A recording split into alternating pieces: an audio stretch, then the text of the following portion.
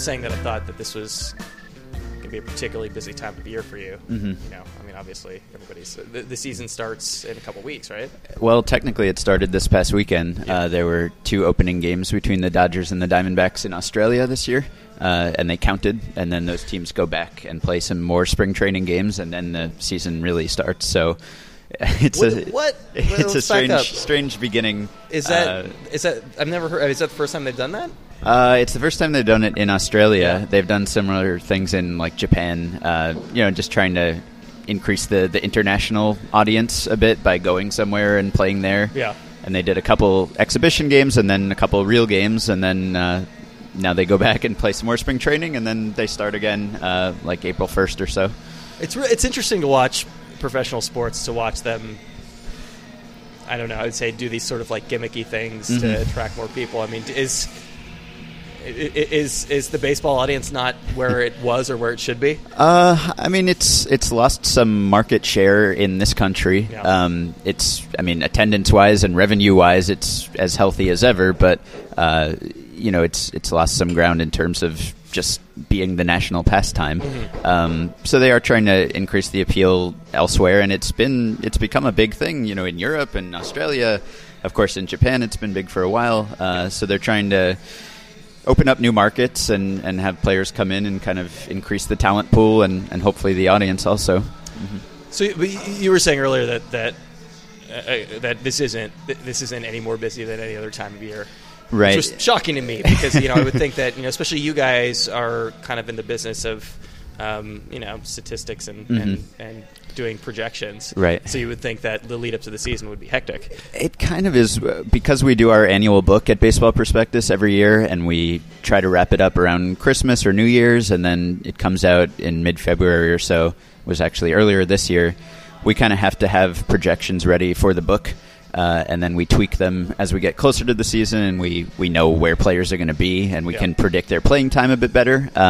But since we have to have it done early, kind of have the season preview stuff wrapped up pretty early a little bit, and so now we do some editorial content, season previews, division previews, team previews, podcast previews.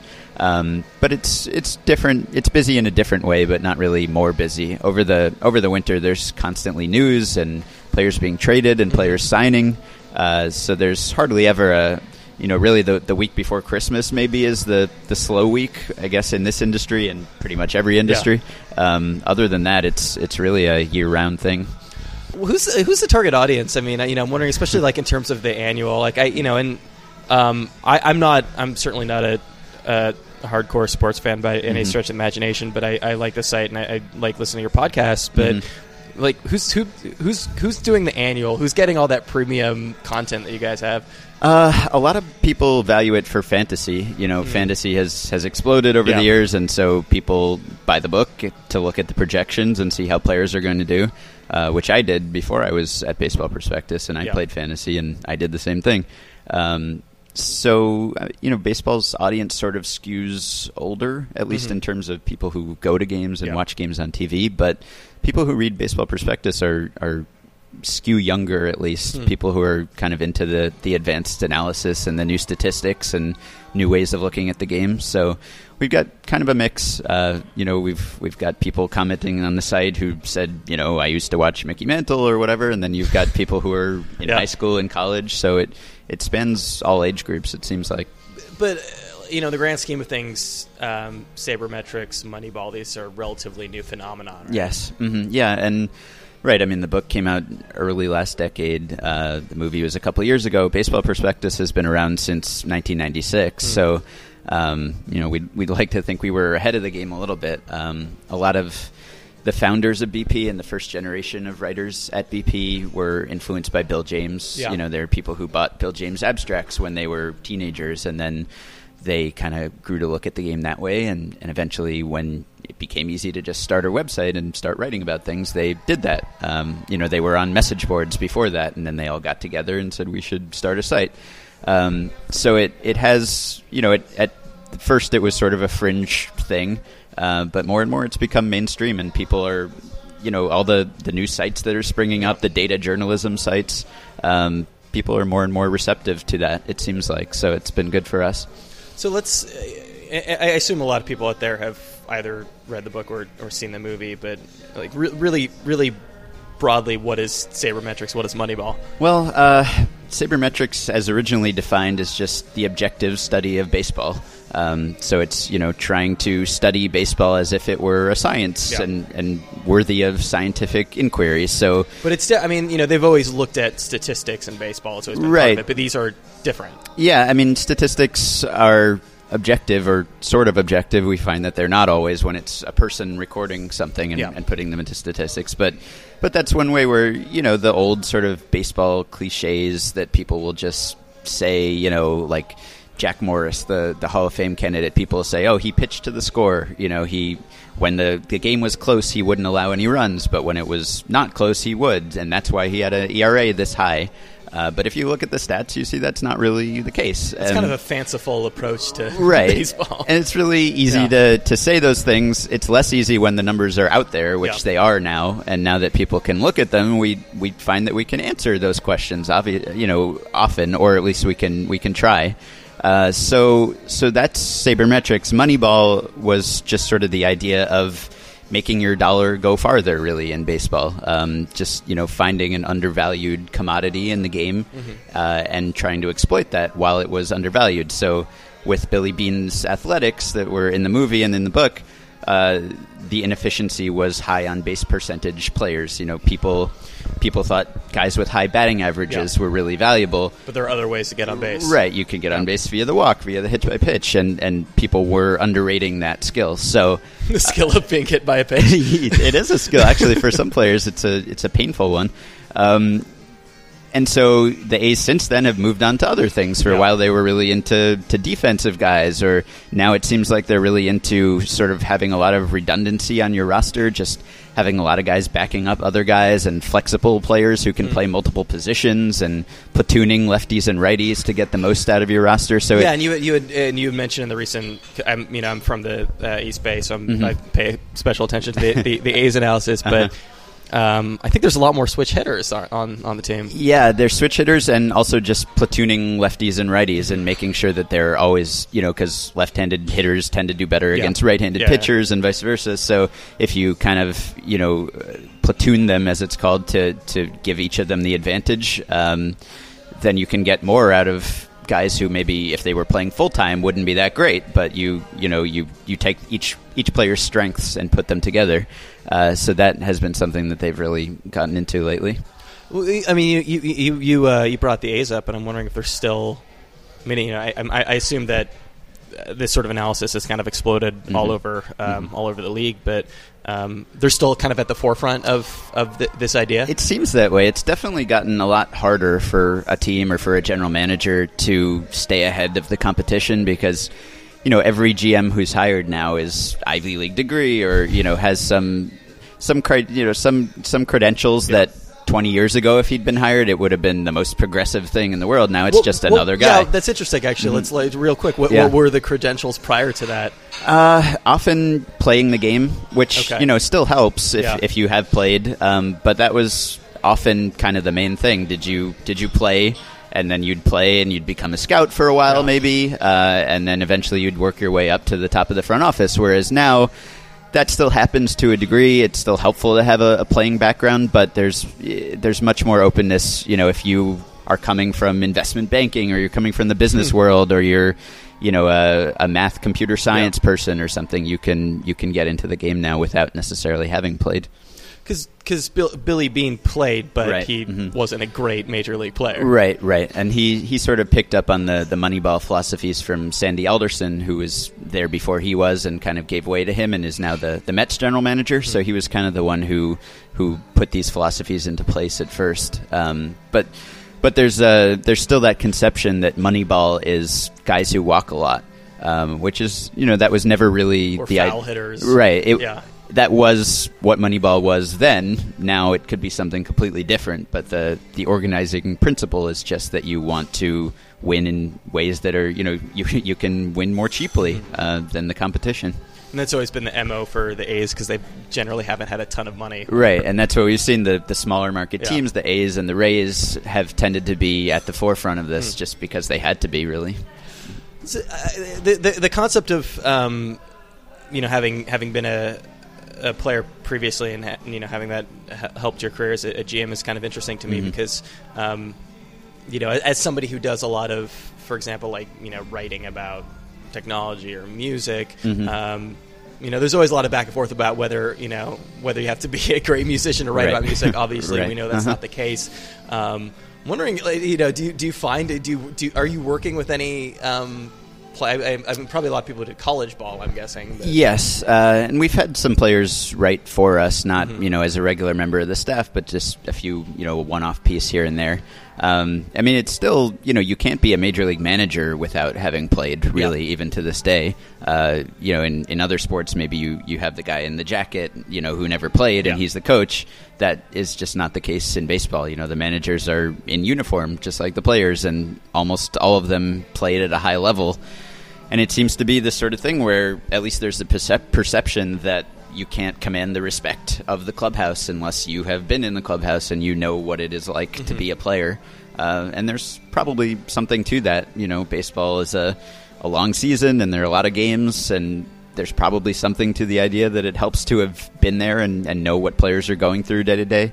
I do wonder whether that will change at some point in the future. But it seems like more and more of the analysis is kind of falling on the front office these days, and some teams are now hiring coaches to kind of relay the information from the general manager or the analyst to the manager, because teams are doing all kinds of crazy things. Defensive positioning is now a big thing where you don't just stand at second base anymore. If you're a second baseman, you might move into right field when a pull hitter is up, and if that's where he hits the ball, then that's where you stand. And that's something that it's really difficult to do just from observation. You need to look at the numbers and look at the trends, and managers don't have time to do that because, guys like me are asking them questions all the time. Joe Buck is telling them, having them do a mid-game interview from the bench. Yeah. So it's a lot for one person to handle. So what is your own background, and where do most of the people, not most, but where do most of the people on your staff come from in terms of background? I mean, my background, I was just, an English major really who read Baseball Prospectus in like high school, college, and was introduced to it by a friend. And so you're not a math guy? I'm really interested in the math stuff that we do, and I want to promote that side of the site as much as possible. But I don't do the hardcore numbers myself, really. I'll ask the questions, and I'm fortunate that we have people who can help me answer them, and I can interpret those answers. But I'm not anywhere close to the most advanced members. Yeah. People. Jay Jaffe, who used to write for us, now writes for Sports Illustrated, used to refer to himself as the liberal arts wing of Baseball Prospectus, so that's kind of what I consider myself also. But, I mean, we have all kinds of, people. We only have, we have several full-time employees, but most of our writers and most of BP's writers always have been people who had full-time jobs that maybe had nothing to do with baseball, and they just loved baseball, and they would write about it in their spare time, and we'd give them a platform to do that. So, we've had, lots of just computer science people. We have a geneticist on the staff right now. We're talking to a... What does a geneticist do? He does, PitchFX advanced analysis, and he'll bring in techniques that he uses in his discipline, his day job. We've had a guy who worked in like infectious diseases and trying to figure out how to eradicate those, and he wrote for us for a while, and he just got hired by the Indians.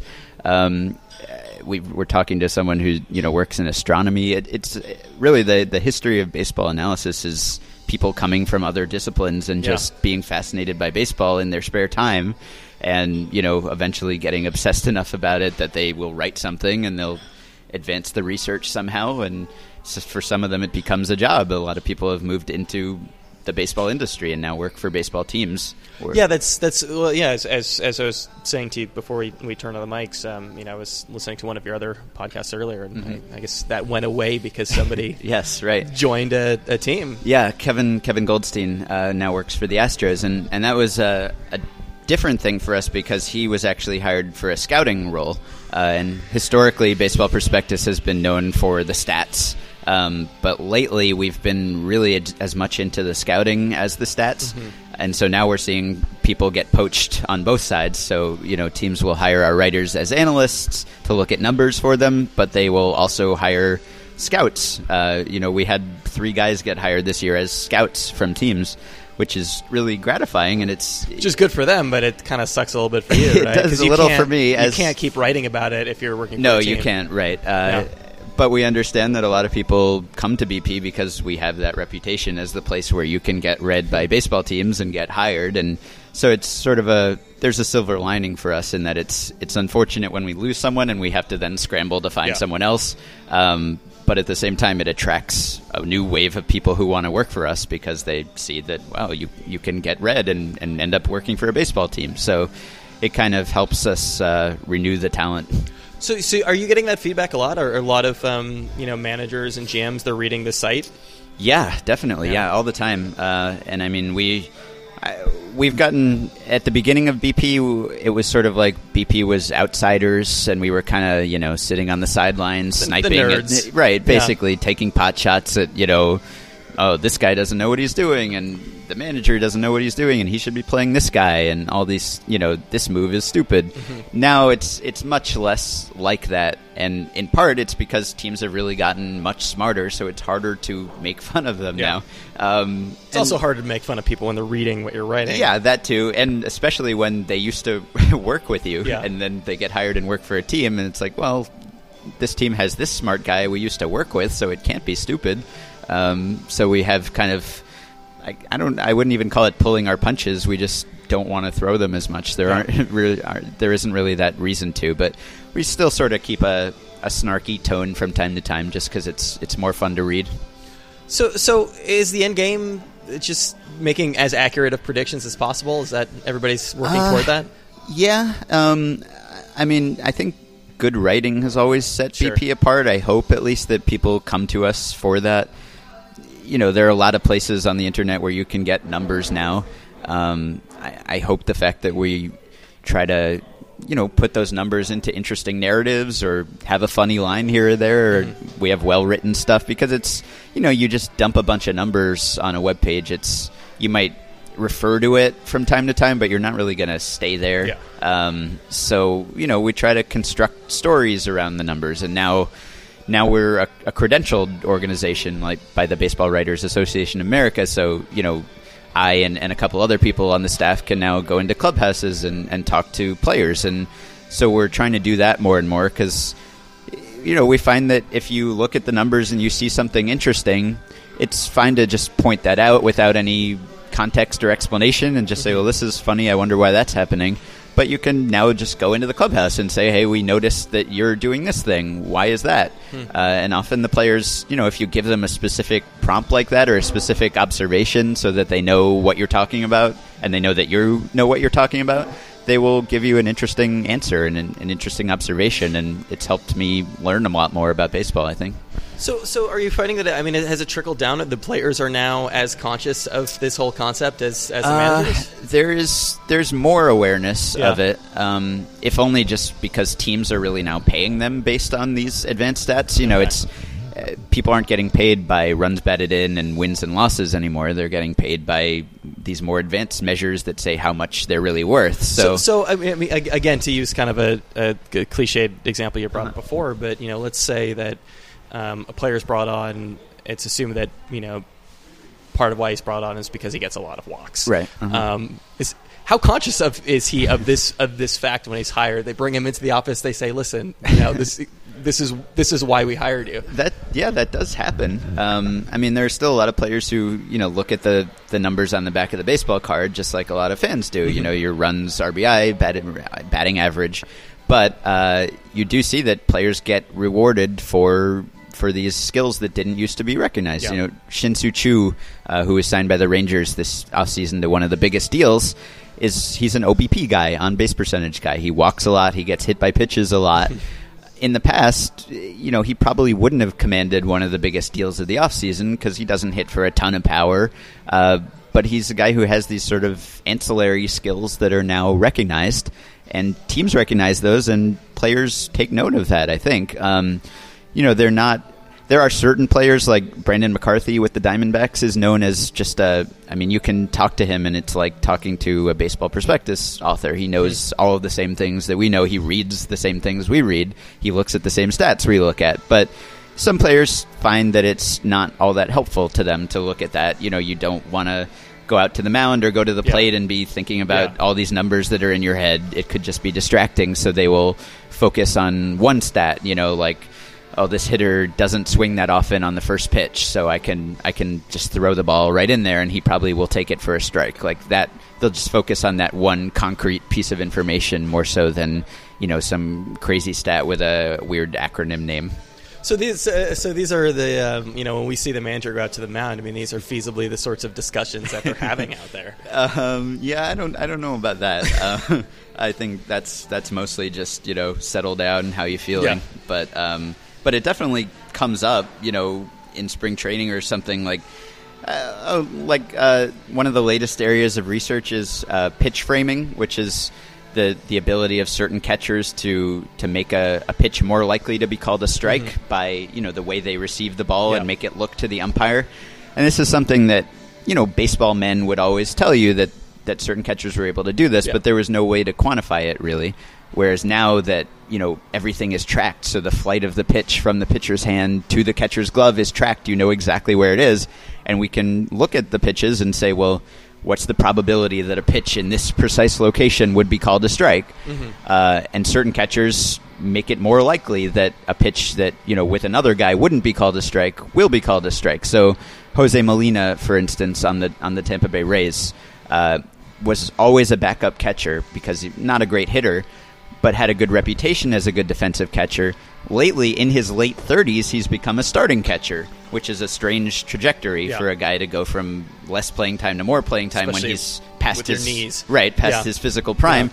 And it's almost certainly because of this pitch framing ability that is now quantified, and he shows up as one of the most valuable guys. And so there have been a ton of articles written about it, and people have gone to him and said, have you seen what these numbers say? And he says, that's great. That's what I'm trying to do, and that's why they want me here. And so it's kind of it's a feedback loop where we look at the numbers and then we talk to the players, and the players understand what the numbers say and the teams understand what the numbers say, and they will communicate to the players, you're doing this, we like this is good, keep doing this, do this more.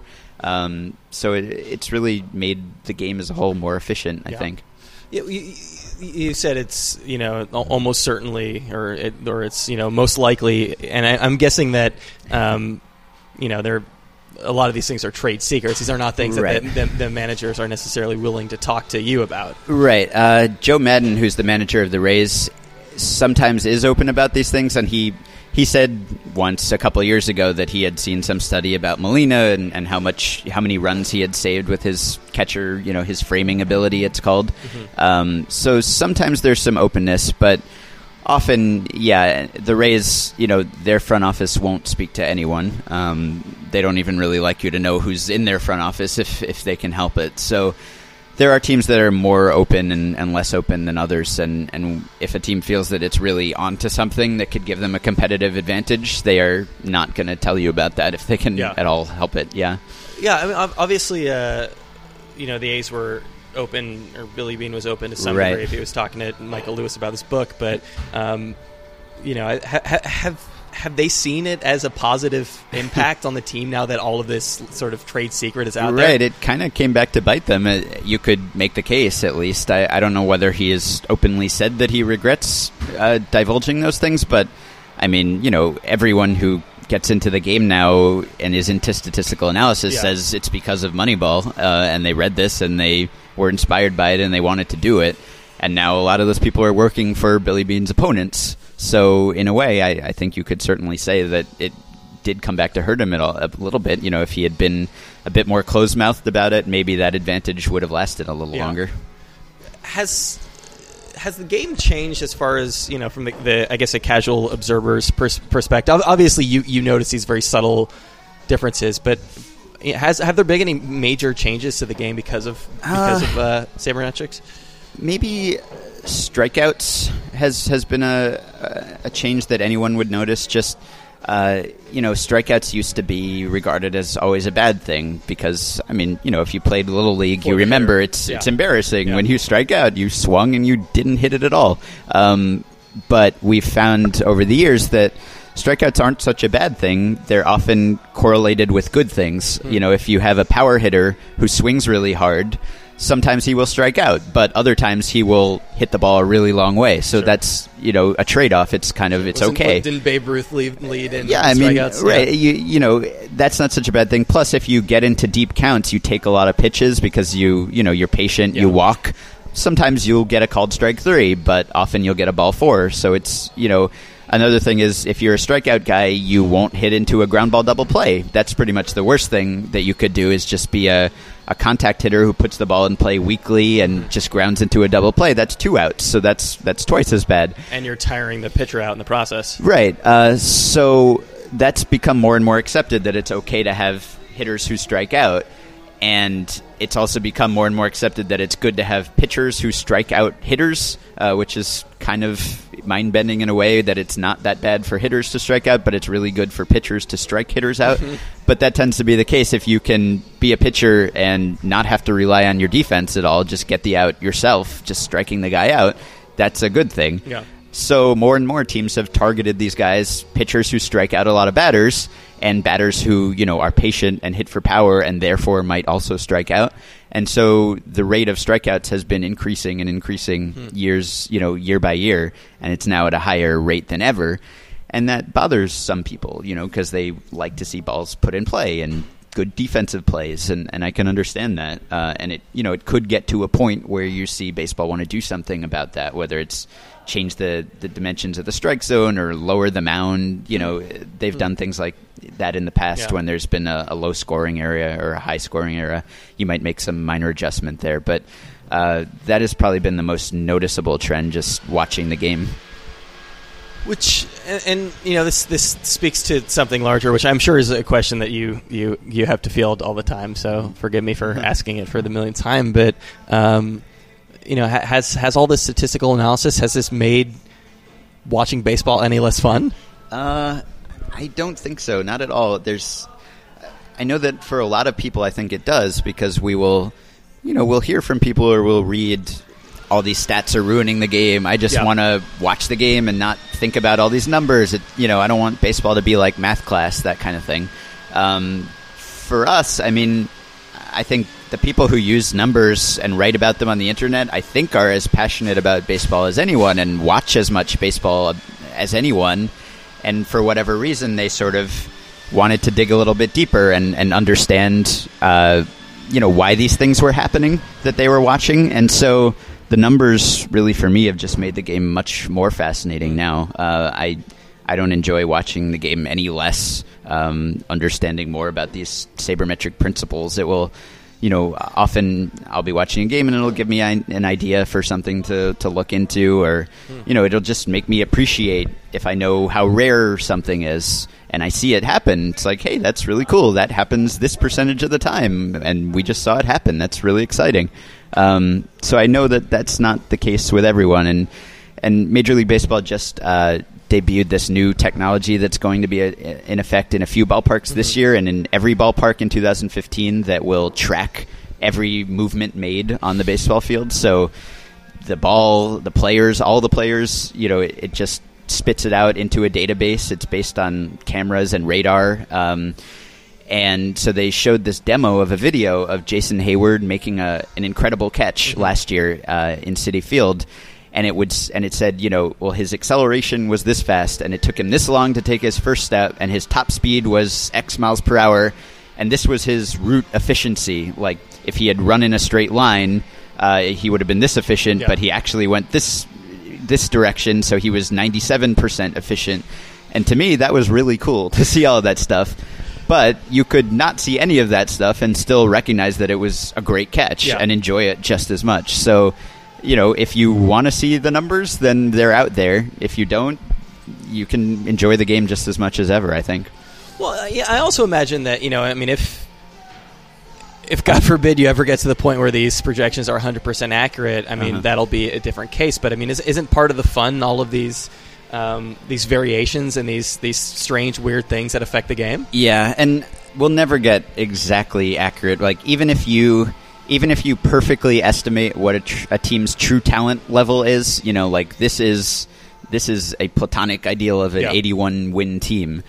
Even so, there will always be fluctuations of several wins in either direction, just based on things that are, I don't know whether you want to call them luck or what, but they can't be predicted. Just injuries. We hope maybe one day we'll be able to predict those a little bit better than we can now. But even so, just the order in which things happen, like batting average with runners in scoring position, is something that fluctuates wildly from year to year for a team. So it doesn't mean that they're not a clutch team or that they are a clutch team, but one year they might just happen to get a lot of hits when there are runners on, and so they'll score more runs with those hits than they would have in another year.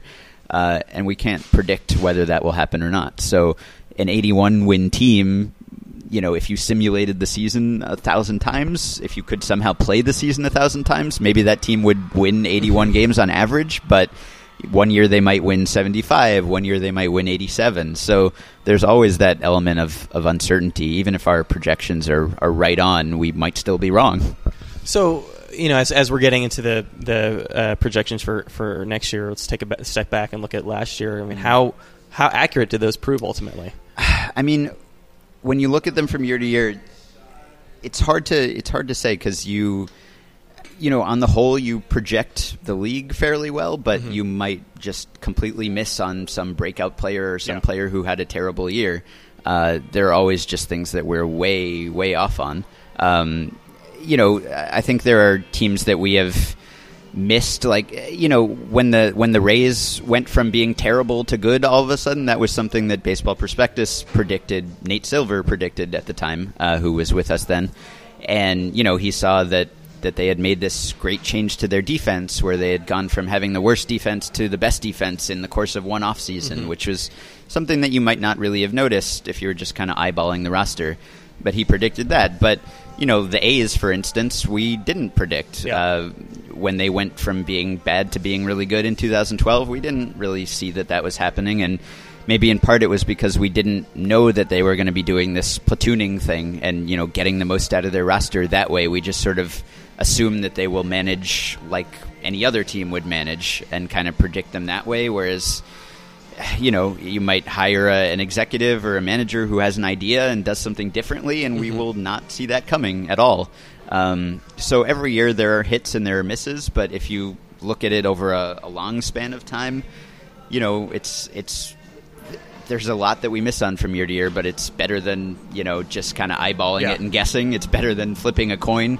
There's a really basic projection system called Marcel that's named after the monkey from Friends, and it's just the most basic projection system. It just looks at like what a guy has done the last couple of years and how old he is, and it predicts how he'll do. And most of the really advanced projection systems barely beat that. Yeah. Even if you add all this additional complexity, it's really hard to beat that baseline. And so our projection system, PECOTA, that Nate Silver developed about a decade ago, is based on what comparable players did, looking at players who played the same position and sort of had similar stats and similar body types, and how did they age going forward. And even that, it adds a little bit. It makes it just a little bit better, but we're certainly not in any danger of, removing all the suspense. Well, the Red Sox were kind of a surprise last year, right? They were. Ortiz specifically, it sounds like. Yeah, well, I mean, Ortiz he defied the normal aging curve, and that will happen to players. He seemed to be declining the way that, players typically do when they are in their mid-30s or so, and he was a bit banged up, and then he just came back and really last year was as productive as he had ever been.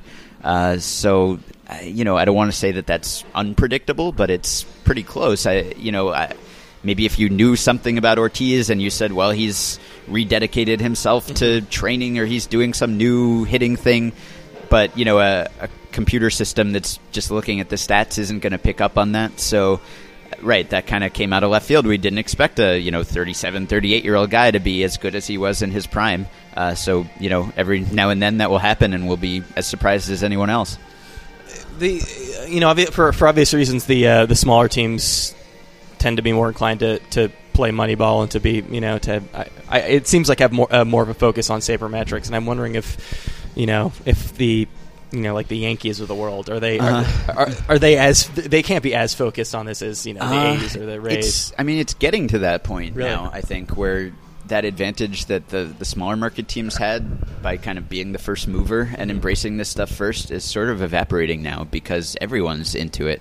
It used to be that only the smaller market teams, like the Indians in the mid-'90s, started this trend of signing young players to extensions. So you'd lock them up long-term to sort of a below-market deal when they were really young and still far away from free agency.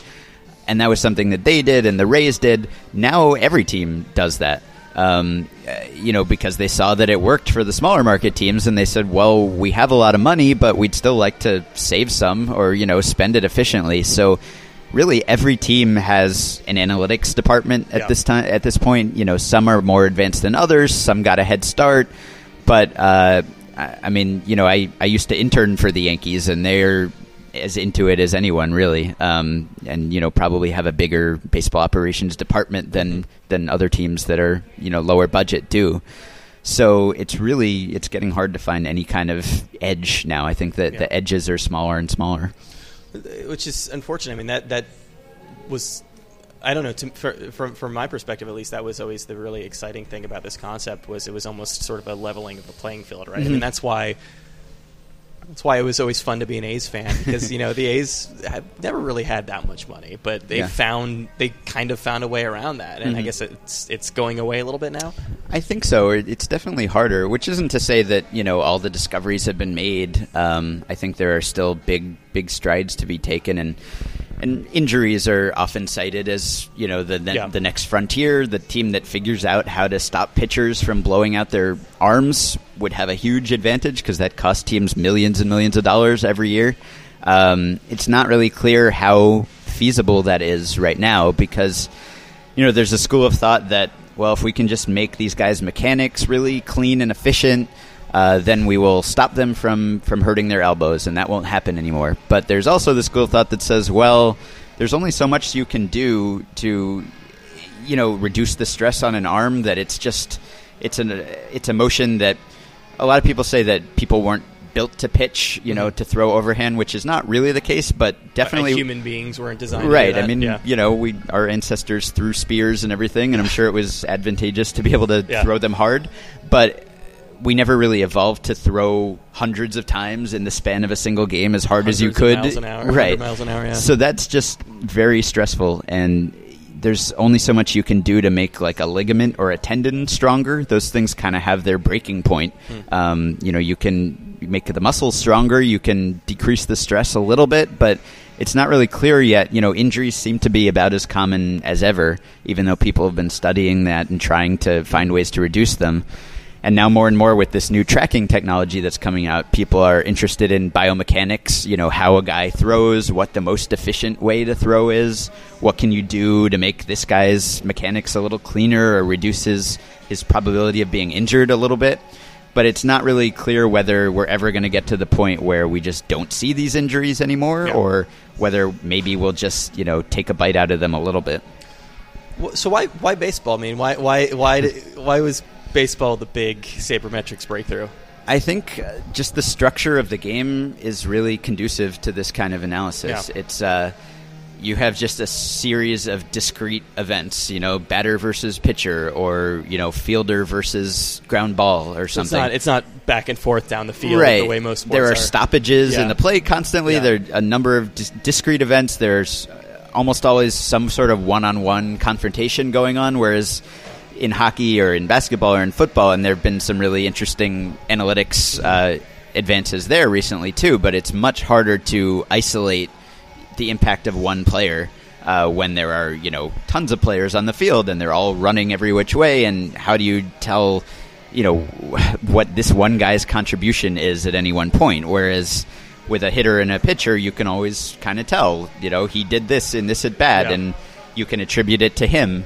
So it really lends itself more to this kind of analysis more than those other sports does, and that's why it's kind of been at the forefront. So last question, looking ahead next year, Mm-hmm. Who are your picks? Well, I think I'm going with the Dodgers this year as the top team, and according to our projection system, they were quite a bit better than any other team, and they were projected for like 98 wins or something, which is really rare for us because our projections tend to look conservative to people because, often we'll have the league leader projected to hit 35 home runs or something, and people will say, well, this guy hit 45 last year. Why would the leader only hit 35 this year? And we're not saying that the leader will hit 35. We're just, we're simulating the season many times, and often the guy who leads the league will have had some things go his way. He'll be especially healthy, or he'll, have a bunch of balls bounce the right way so that he'll get on base more often. So when you project who will lead the league, you don't necessarily project that leader to, exceed the number of the previous season's leader. You tend to be a bit more conservative. So we don't often project a team to, win 100 games. Like, even the best team in the league will say, maybe they're a true talent 93-4 win team, and if everything goes their way, they could win 100, but, they could also win 87. This year is kind of rare in that we projected the Dodgers to win 98 games, which is, more than the typical projected league leader will be. And, I mean, they have a really high payroll. They've signed a lot of really good players. They have a really deep roster. And they're in a division where it doesn't seem like they have anyone who's really in their league talent-wise. So when you kind of look at who's going to win the World Series, I give the edge to the team that's more likely to make the playoffs because, as we've found, it's just really hard to predict whether a team will win in the playoffs. Once you get there and you're just playing a 5 or 7 game series, anything could happen in that series. You give it to the team with the most projected wins for the year, is what you're saying? So if you're more likely to make the playoffs because, the other teams in your division are weaker, like you could have, like the Washington Nationals in the East are projected to, or I guess the AL East is always the perfect example, right? You always have really good teams there. You have the Red Sox and the Rays and the Yankees, but they all kind of beat up on each other. They're all kind of close to each other. So no one of them is really likely to make the playoffs, even though they are likely to be good teams. So you look at the Dodgers, who are in the National League West, and they don't seem to have, an arch nemesis really in that division. So are the Giants not? I think they'll be a wild card team. But so their path is clearer to the playoffs, and that makes them more likely to go all the way. Just because if you get there, you're more likely to make it. So I'd go with them in the National League and probably the Tigers in the American League for pretty much the same reason. They don't seem to have any teams that are really in their division and are right neck and neck. So you figure that they have a good chance to get there, and if they get there, then they have as good a chance as anyone to make it through the end. I lied before. One final question. What's it like watching a baseball game with you?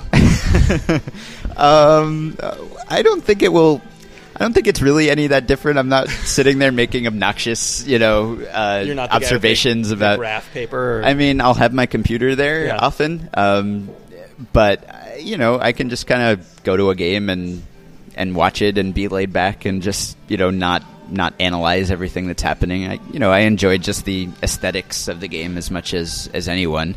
But maybe after the game I'll go and look something up and write about it that occurred to me while I was watching.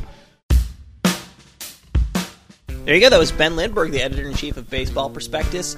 Hope you enjoyed that interview. Hope you didn't mind the soundtrack. We actually recorded that conversation at a cafe near Ben's apartment in Manhattan. Apparently, the coffee shop owner is big fan of the buzz bin, so lots of alternative music playing in the background. Some Goo Goo Dolls and Hootie and the Blowfish while we discussed sabermetrics and the state of baseball. Just a few days ahead of opening day, so wanted to kind of have that conversation just because I was curious. I wanted to, I'm trying to sort of get a grasp on the state of baseball right now. I like the rest of you read Moneyball, saw the movie Moneyball, got interested in the phenomenon of sabermetrics, but haven't done a very good job really sort of digging into it. And I've been very curious about how it's sort of changed over the past the past several years, the past decade or so, and how it's actually changed the game of baseball. And I think Ben did a pretty good job offering some insight into that. So you can check him out over at baseballperspectives.com. He's got a podcast you can go listen to. Actually, recommend listening to. It's called Effectively Wild, and now is probably as good a time as any to start. And you can kind of backtrack a little bit, and they will go into the specifics of the standings, the 2014 standings before the season starts, and kind of sort of let you know how the different teams are projected to do in the year to come. So yeah, the annual is out now as well. Lots of different ways to get into that. I also recently signed up for that mailing list, so I can go to bars and pretend like I actually know anything about the current baseball season. Thanks to Ben, thanks to Brian as always for editing this thing together. Thanks to Mark and everybody else at the Boing Boing Podcast Network and boingboing.net. You can go over to boingboing.net, check out a lot of awesome shows over there, and they seem to be adding new ones every single day. You can also check those out over at iTunes. There's a really beautiful Boing Boing Podcast Network page where you can also find our show, which you seem to have done pretty well on your own already. You can rate our show over at iTunes. I recommend that you do so. There's nothing in it for you except for some satisfaction in knowing that you've made me feel slightly better about myself and the show. We've got you can send us some feedback over at our Gmail address. It's RAYLcast at gmail.com. Follow us on Tumblr. That's raylcast.tumblr.com. And you can actually get all of the shows a little bit early, sometimes hours, sometimes days before they go up on Boing Boing and before they go up on iTunes. And I think that's about all I got for you guys this week. I will be back right around the same time next week for another episode of RIYL.